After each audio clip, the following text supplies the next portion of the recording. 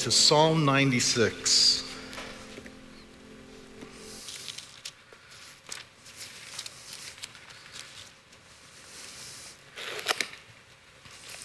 We haven't done this for a while, but it'd be a good morning to do it. Let's stand as we listen to the Word of God.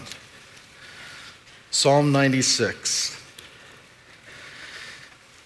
Sing to the Lord a new song. Sing to the Lord all the earth. Sing to the Lord, praise His name. Proclaim His salvation day after day. Declare His glory among the nations, His marvelous deeds among all peoples. For great is the Lord. He's most worthy of praise. He's to be feared above all gods. For the gods of the nations are idols. The word really means worthless fakes. But Yahweh, the God who's really there, the God who is what He is, made the heavens. Splendor and majesty are before Him. Strength and glory are in His sanctuary. So ascribe to the Lord, O families of nations, ascribe to the Lord glory and strength. Ascribe to the Lord the glory due His name. Bring an offering and come into His courts. Worship the Lord in the splendor of His holiness. Tremble before Him, all the earth, and say among the nations, Yahweh reigns. The world is firmly established, it cannot be moved. He will judge the peoples with equity. Let the heavens rejoice. They're rejoicing at the prospect of the divine judgment. Let the heavens rejoice, let the earth be glad, let the sea resound and everything in it, let the fields be jubilant and everything in them. Then all the trees of the forest will sing for joy. They'll sing before the Lord, for He's coming. He's coming to judge the earth, and He will judge the world in righteousness and the peoples in His truth. This is the word of the Lord. Let's pray together.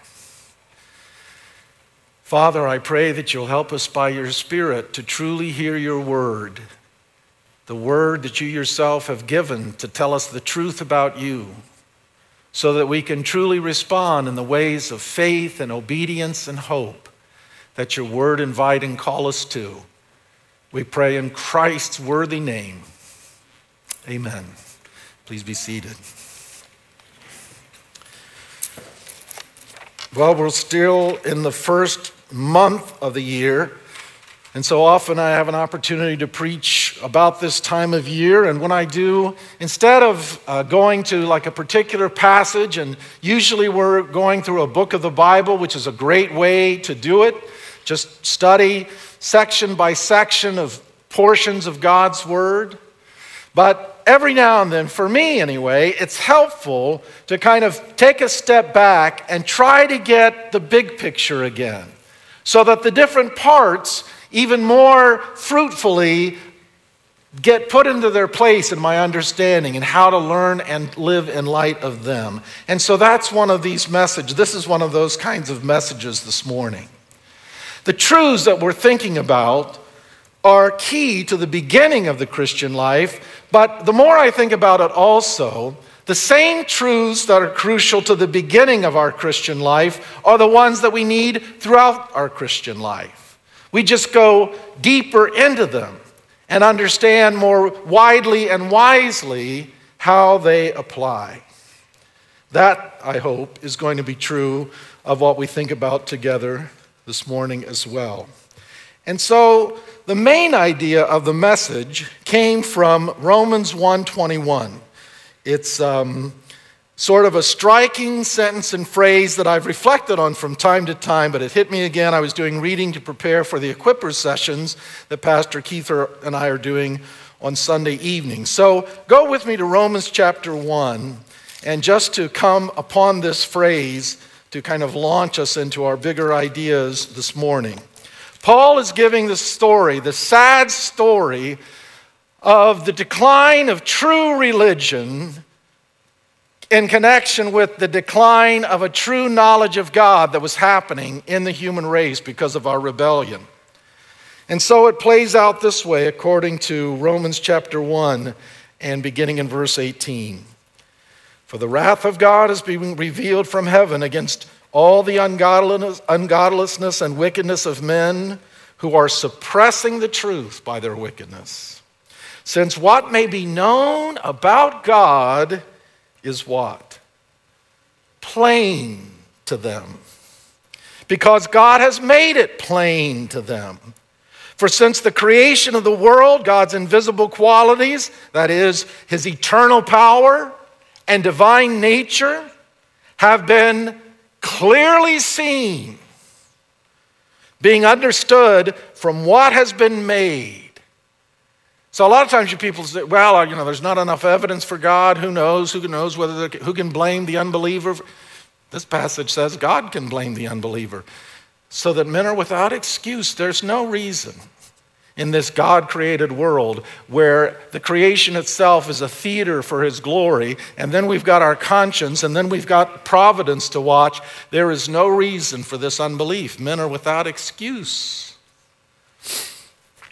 For although they knew God,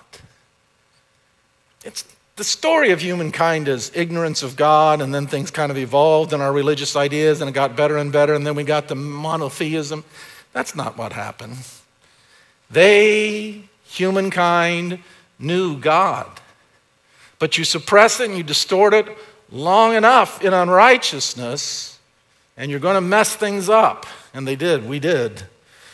For although they knew God, they neither glorified him as God nor gave thanks to him, but their thinking became futile, and their foolish hearts went dark. That sentence, they knew God, but they didn't glorify him as God. That's still possible today. People can kind of know about God. And, there are all kinds of reasons that people engage with God and religion and spirituality. They grab this idea and this idea, different places about God, and they kind of say, well, now I know God. But it's so distorted. They knew God, but they didn't glorify him as God.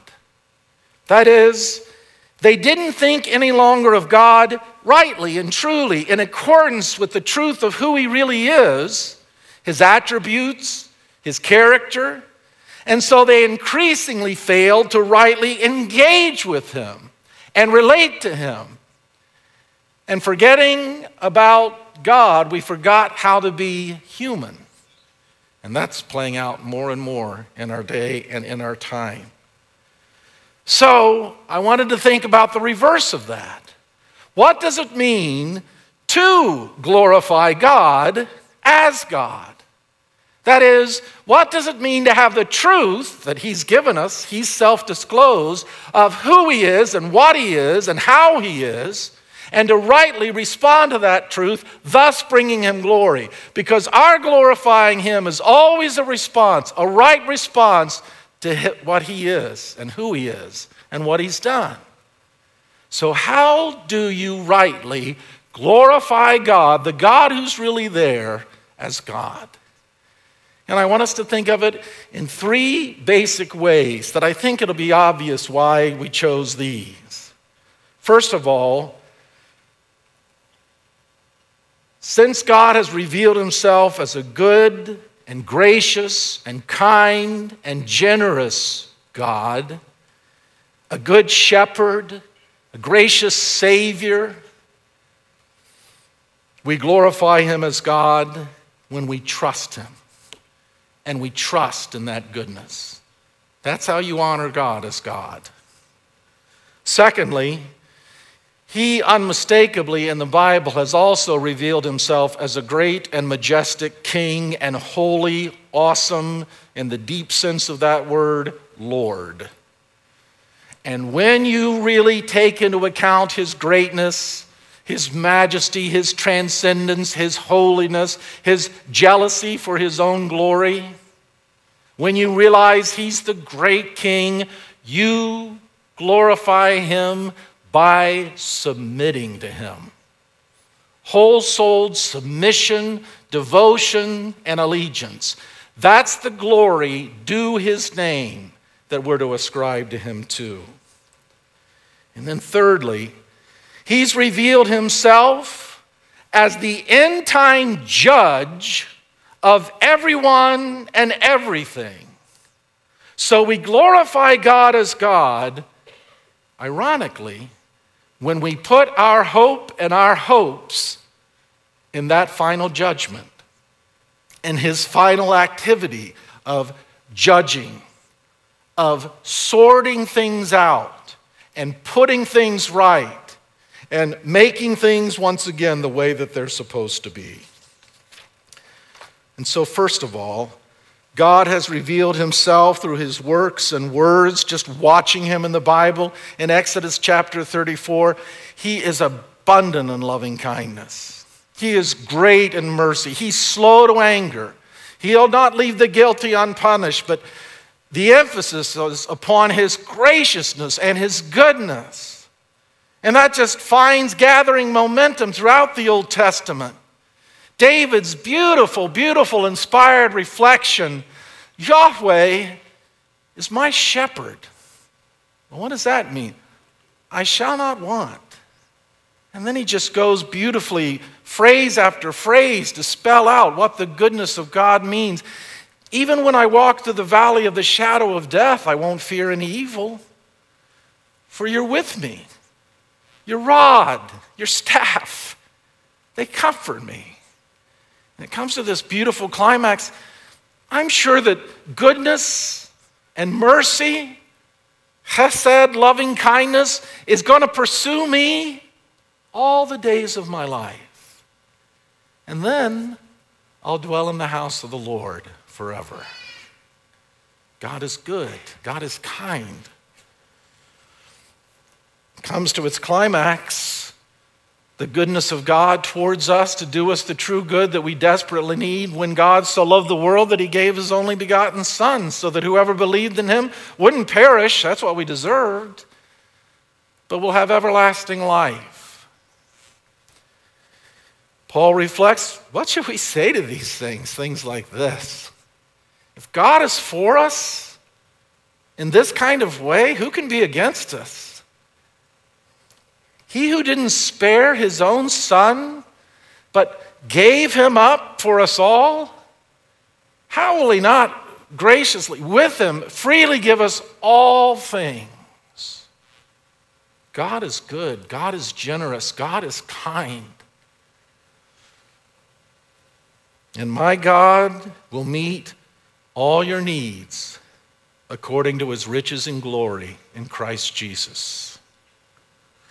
Martin Luther has a wonderful reflection on all of this in his catechism on the first commandment, thou shalt have no other gods before me. Luther says this, what is the meaning of the first commandment? You shall have no other gods before me. It is God saying to us, you are to regard me alone as your God. Okay, but then he goes further. What does it mean to have a God? When it says, thou shalt have no other gods, have God only. What does it mean to have a God? Or what is God? Luther says the answer is, God is that in which we are to look for all good and in which we are to find refuge in all need. All good will come from him.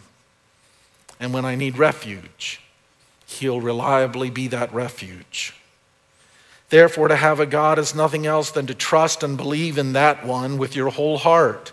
It's the trust and faith of the heart alone that make both a God or an idol. If you're relating to the true God who really exists, your faith and trusts are right. But if you do not have the true God, your trust is false and wrong and sure to fail. For these two things belong together, he says, faith and God. Anything on which your heart relies and depends, I say, that's really your God.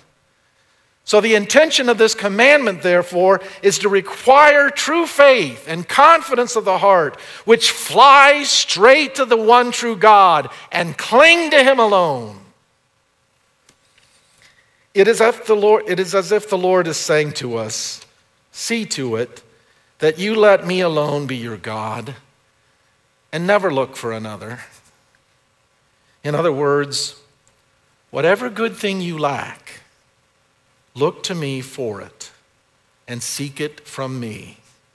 And whenever you suffer distress and misfortune, crawl to me and cling to me.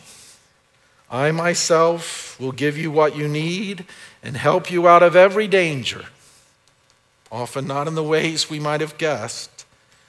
Only do not let your heart cling to or rest in anyone else, because he's good and the source of all good. And when taught by the Word of God, watching the ways of God in that self-disclosing Word, you've come to believe he's good. You'll glorify him as God by really trusting him. Secondly, because he's revealed himself as a great King and holy Lord, the supreme authority, we glorify God as God when we submit to him and give him our supreme allegiance. All authority, Jesus says, in heaven and on earth has been bestowed on me by God the Father. Therefore, go tell this message so that you turn everybody else out there into disciples of mine who learn and live by my teachings. In fact, teach them what? To obey everything I've commanded. God's revealed himself as a great Lord. If you confess with your mouth, if the gospel truth brings you to the place so that you've come to learn and recognize and realize from the heart that Jesus is Lord, then you'll be saved. 1 Timothy 1:17 says simply and beautifully, now to the King, eternal, immortal, invisible, the only wise God, be honor and glory forever and ever. There's a great little book called Right Side Up. I've recommended it from time to time, want to recommend it again. It's great for just beginning the Christian life, but I go back to it time and time again because it just freshly expresses what it means to live a Christian life, even if you've been living it for a long time. And he has a section on really relating to God in Christ as our King. Because I know and trust that Jesus is God's good and perfect King, I will fall down before him and submit my entire life to him, knowing, because he is good and perfect, that whatever he commands me to do will be excellent and for my good. I will place my life in his hands, submitting to him as my King, knowing that that will mean life that is truly abundant. The thief comes to steal, kill, and destroy. Christ has come to give life that's abundant to the full. When by the work of God's Spirit we treat Jesus as the ruler of everything, then our whole lives will change. Because we're upside down and we need to be turned right side up. How we treat our family members, how we use our money, how we use our time, what we watch on our screens, how we relate to our next door neighbors, how we speak truth rather than lies. Knowing that Jesus is Lord means letting him have final say over everything. The Holy Spirit works day by day to keep us trusting Jesus as our King. And the Spirit helps us to make Jesus our ruler in reality. He gives us the strength and wisdom to listen to Jesus in his word and to do what he says. Some of my favorite verses in all the Bible, most compelling to me, are in Deuteronomy chapter 10, verses 12 and 13. Summarizing, clarifying verses. And now, what does the Lord, your God, require of you? Do you ever sometimes just think, I wish I could just sum it up somewhere? That whole 66 books of the Bible. I wish someone could just this is the kind of passage that helps me in that way. What does the Lord your God require of you? But to fear the Lord your God. Wish I had more time, but fear, take him with utter seriousness. Do not mess around when it comes to engaging with God. So he requires that of you. You'll seek him and find him when you search for him with all your heart. Fear the Lord your God, and to walk in all his ways. There's no part of your life, there's no avenue you're on in your life that you're not to be obedient to God in. Walk in all his ways. Then at the heart of it is to love him. To be affectionately, from the heart, devoted to him. And to serve the Lord your God. And again, the only ways that you can serve so infinitely great and good a being is with all your heart and with all your soul. C.S. Lewis, Christianity, if false, is of no importance, if true, is of infinite importance. The only thing it can't be is moderately important.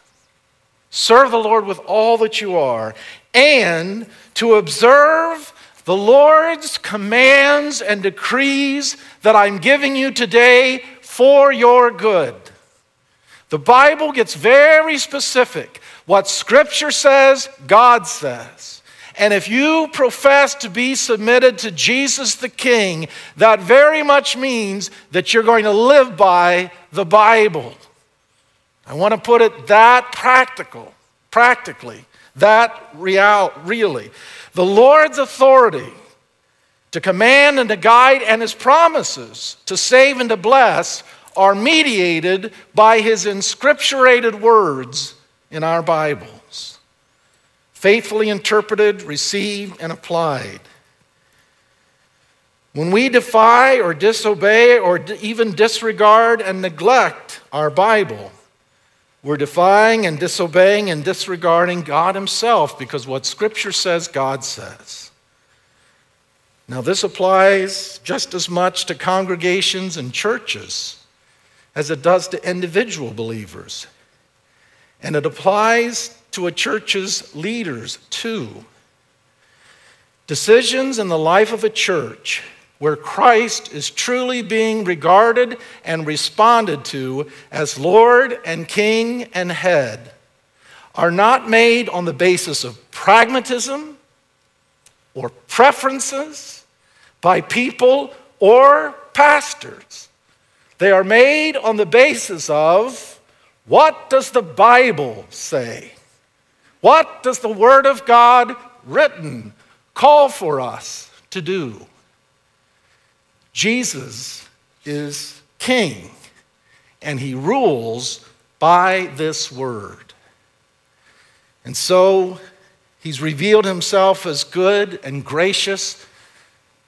Glorify him by trusting him. But he's revealed himself as authoritative and holy and supreme in authority.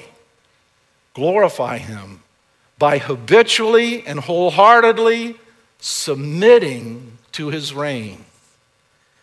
And then finally, since he's revealed himself as the end-time judge of everyone and everything, we glorify him as God when we put our hope and hopes in him and his return to reign and to reward, to recompense.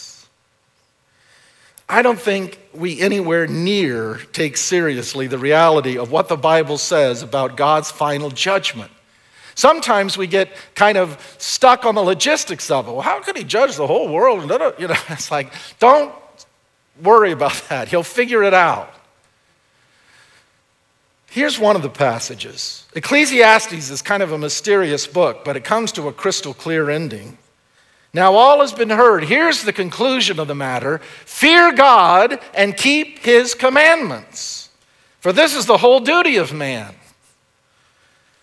And behind that exhortation is this: for God will bring every deed into judgment, including every secret thing, every hidden aspect of every deed. You can't see motives. God can. God will bring every deed into judgment, including every hidden thing, whether it is good or evil. And he will repay. He will recompense. Romans 2, God will repay each person according to what they've done.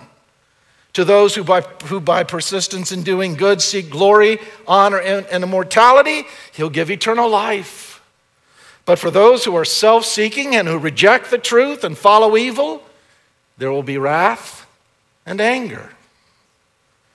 J.I. Packer summarizes it this way, based on passages like 1 Corinthians 4:5 and 2 Corinthians 5 that we'll come to in a minute, where it says, we must all appear before the judgment seat of Christ. That doesn't mean merely show up. It means we're going to be manifested. We're going to appear. We're going to be revealed. You read the old Puritans about this, and they thought about it a lot. Everything about everybody will be exposed on Judgment Day, and each will receive from God according to what he or she really is. Do you know what's weird? If you're anything like me, it's like, you mean other people are going to see? And what occurs to me is like, does that matter more to you? It's like, oh, I thought only God was going to see. If I'm more concerned that other people are going to see, I've got a problem right there, don't I? Don't worry about the logistics. Worry about the core reality. The Lord Jesus himself gave us some striking specifics, and I know I'll say them, and some of us, including me, will try to say, well, I can't mean da-da-da-da-da, and we'll try to explain it away again. But just try to listen and receive it. For I tell you, Jesus says, that everyone will have to give account on the day of judgment for every careless word they have spoken or posted or tweeted. For by your words you'll be acquitted, and by your words you'll be condemned. I would think if we took that seriously, we would put a guard on our lips that isn't currently there. Just think, I'm going to have to answer. I'll appear before the Lord Jesus, and he'll go over that conversation, and I'm going to have to give an account. Positively, if anyone gives even a cup of cold water to one of these little ones who is my disciple, truly I tell you, that person will certainly not lose his reward.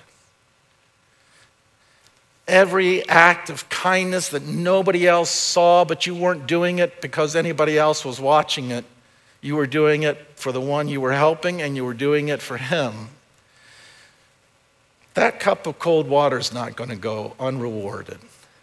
For the Father who sees what's done in secret, Matthew 6, he will reward you openly. The prospect of final judgment is a warning for the unbelieving and the disobedient. He who believes on the Son has everlasting life. He who rejects the Son shall not see life, but the wrath of God abides on him. And if you're here and you've never really turned in true repentance and faith to Jesus Christ, then that's you. And you need to keep coming to hear the word of God and the gospel and the good news and the way of salvation until you're sure that you have repented and you have believed in him. There's final judgment coming. But that's not my focus this morning, because the reality of divine judgment is an encouragement for the faithful believer. In fact, Paul says the news of God's judgment and even judging every secret thing is part of his good news, according to Romans 2:16. The reality of the judgment of God is good news, first of all, because of the great truth of justification. Justification means on that day, because of Christ alone, through grace alone, through faith alone, the verdict in the case of the believer will be righteous. And you will be righteous with the righteousness of Christ in the eyes of God on that judgment day. That's good news for you as a Christian who've been declared righteous by faith alone. But the judgment of God is good news for believers in other ways too. So many of us live trying to please people, important people maybe in our lives. And somewhere along the way, it kind of dawns on us, this is impossible. Sometimes it's because some people are unpleasable, but sometimes they're flawed, you're flawed, it's a mess. And so Paul said, if I were still trying to please men, I wouldn't be a servant of Christ. To know, ultimately, that the only verdict that matters is God's. The kind of person you are, the kind of life you're living. Live in light of his verdict, his judgment. That's the only one that ultimately matters. The judgment of God is good news because it means finally the wrong shall fail. It doesn't look like it's failing so much of the time now, but it most certainly is going to. The cross and the empty tomb were D-Day that guaranteed how all of this is going to turn out. Judgment Day is when the triumph of righteousness comes to its climax and the wrong shall fail and the right prevail. Guarantees that glory, gladness, and reward will be enjoyed everlastingly by all who, like the Lord Jesus himself in this life, in the midst of evil, entrusted himself to the one who judges justly. Every act of kindness, every act of benevolence and service, including those unnoticed and unseen by others, will certainly be rewarded in an intensified experience of blessing as recompense and payment for that action. We'll be rewarded. We'll be repaid for what we've done. Don't be too spiritual for that. Jesus gives us the incentive reward again and again to help motivate us to live faithfully. Justice will be done and will be seen to be done. That will include vindication for those who were faithful to what was right and true when the world and even the worldly church turned unfaithful. Psalm 37 gives a preview. Do not fret, don't be agitated because of those who are evil, or be envious of those who do wrong. For like grass, they'll soon wither. Like green plants, they'll soon die away. That whole psalm is great to read sometime this Lord's Day. Commit your way to the Lord. Trust in him, and he'll do this. He will make your righteousness shine like the dawn, and your vindication like the noonday sun. You may be in some kind of situation and where you think there's just no justice and this isn't going to work out, and it's not the end. This is the end. When if you're faithful and righteous, that's going to shine like the noonday sun. For Christians too, there's this coming judgment at the Bema seat.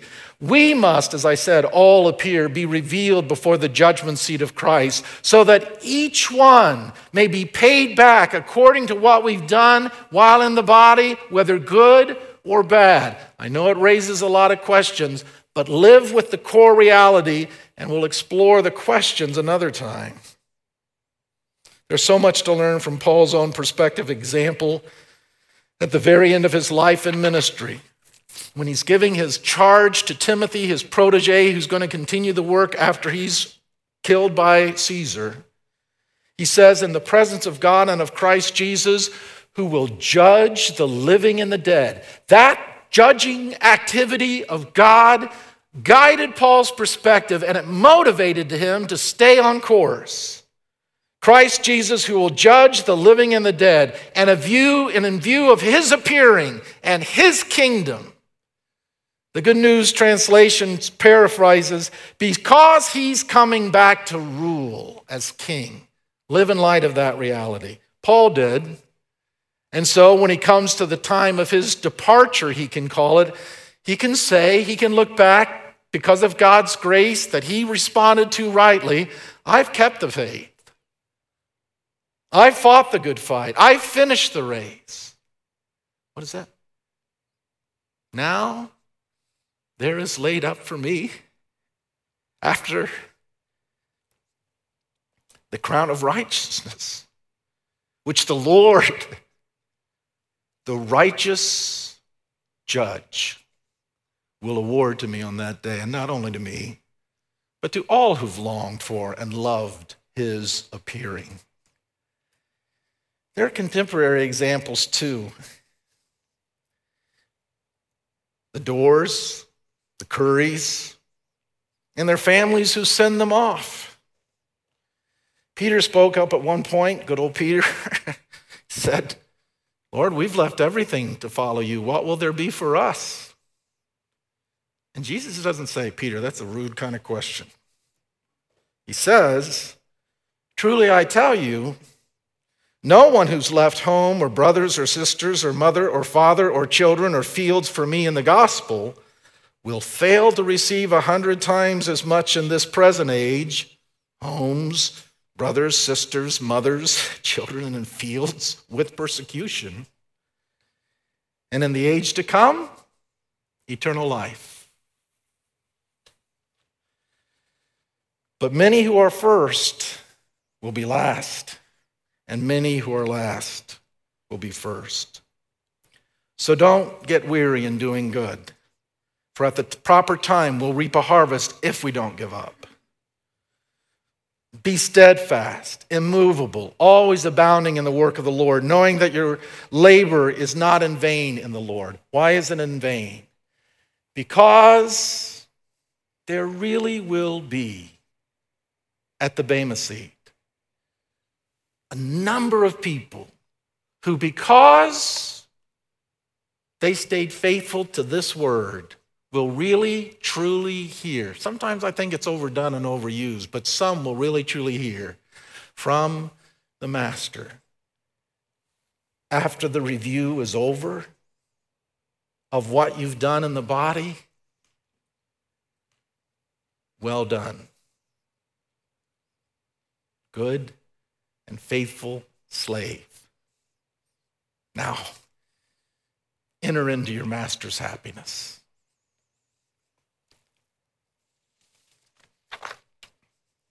Behold, I'm coming soon, Jesus said at the end of Revelation, bringing my recompense with me to repay each one for what he's done. As I thought about this, I thought this might be a good guide for me. Live each day as if at the end of the day you were going to stand at the Bema seat of Christ. So, how do we glorify God as God? Thinking of him and relating to him in the ways that truly please and honor him. Well, he's shown himself to be good. He's revealed himself to be kind and gracious. Trust him. He's shown himself in his word and works and ways to be holy, to be righteous, to be the king. So you glorify, and they all go together. You glorify God as God when you submit to him and to his word. And He's let us know, he's revealed, and he's given us previews throughout the biblical record of his judging actions. But he's told us he's going to return to reign, and that reign will begin with the work of judging and reviewing, of repaying and recompense. Live in that reality. Live in hope. Put your hope and hopes in his return, in his reward, in his vindication. Be guided by the prospect of his well done. Let's pray. Father in heaven, we know you because of the gentle grace of the Holy Spirit working by the word and the gospel. You've given us the gift, if we're born again, of knowing the truth about you. That sets us up to be able to glorify you as the God you really are. Good, majestic, and returning. Help us to live trusting, obeying, and hoping.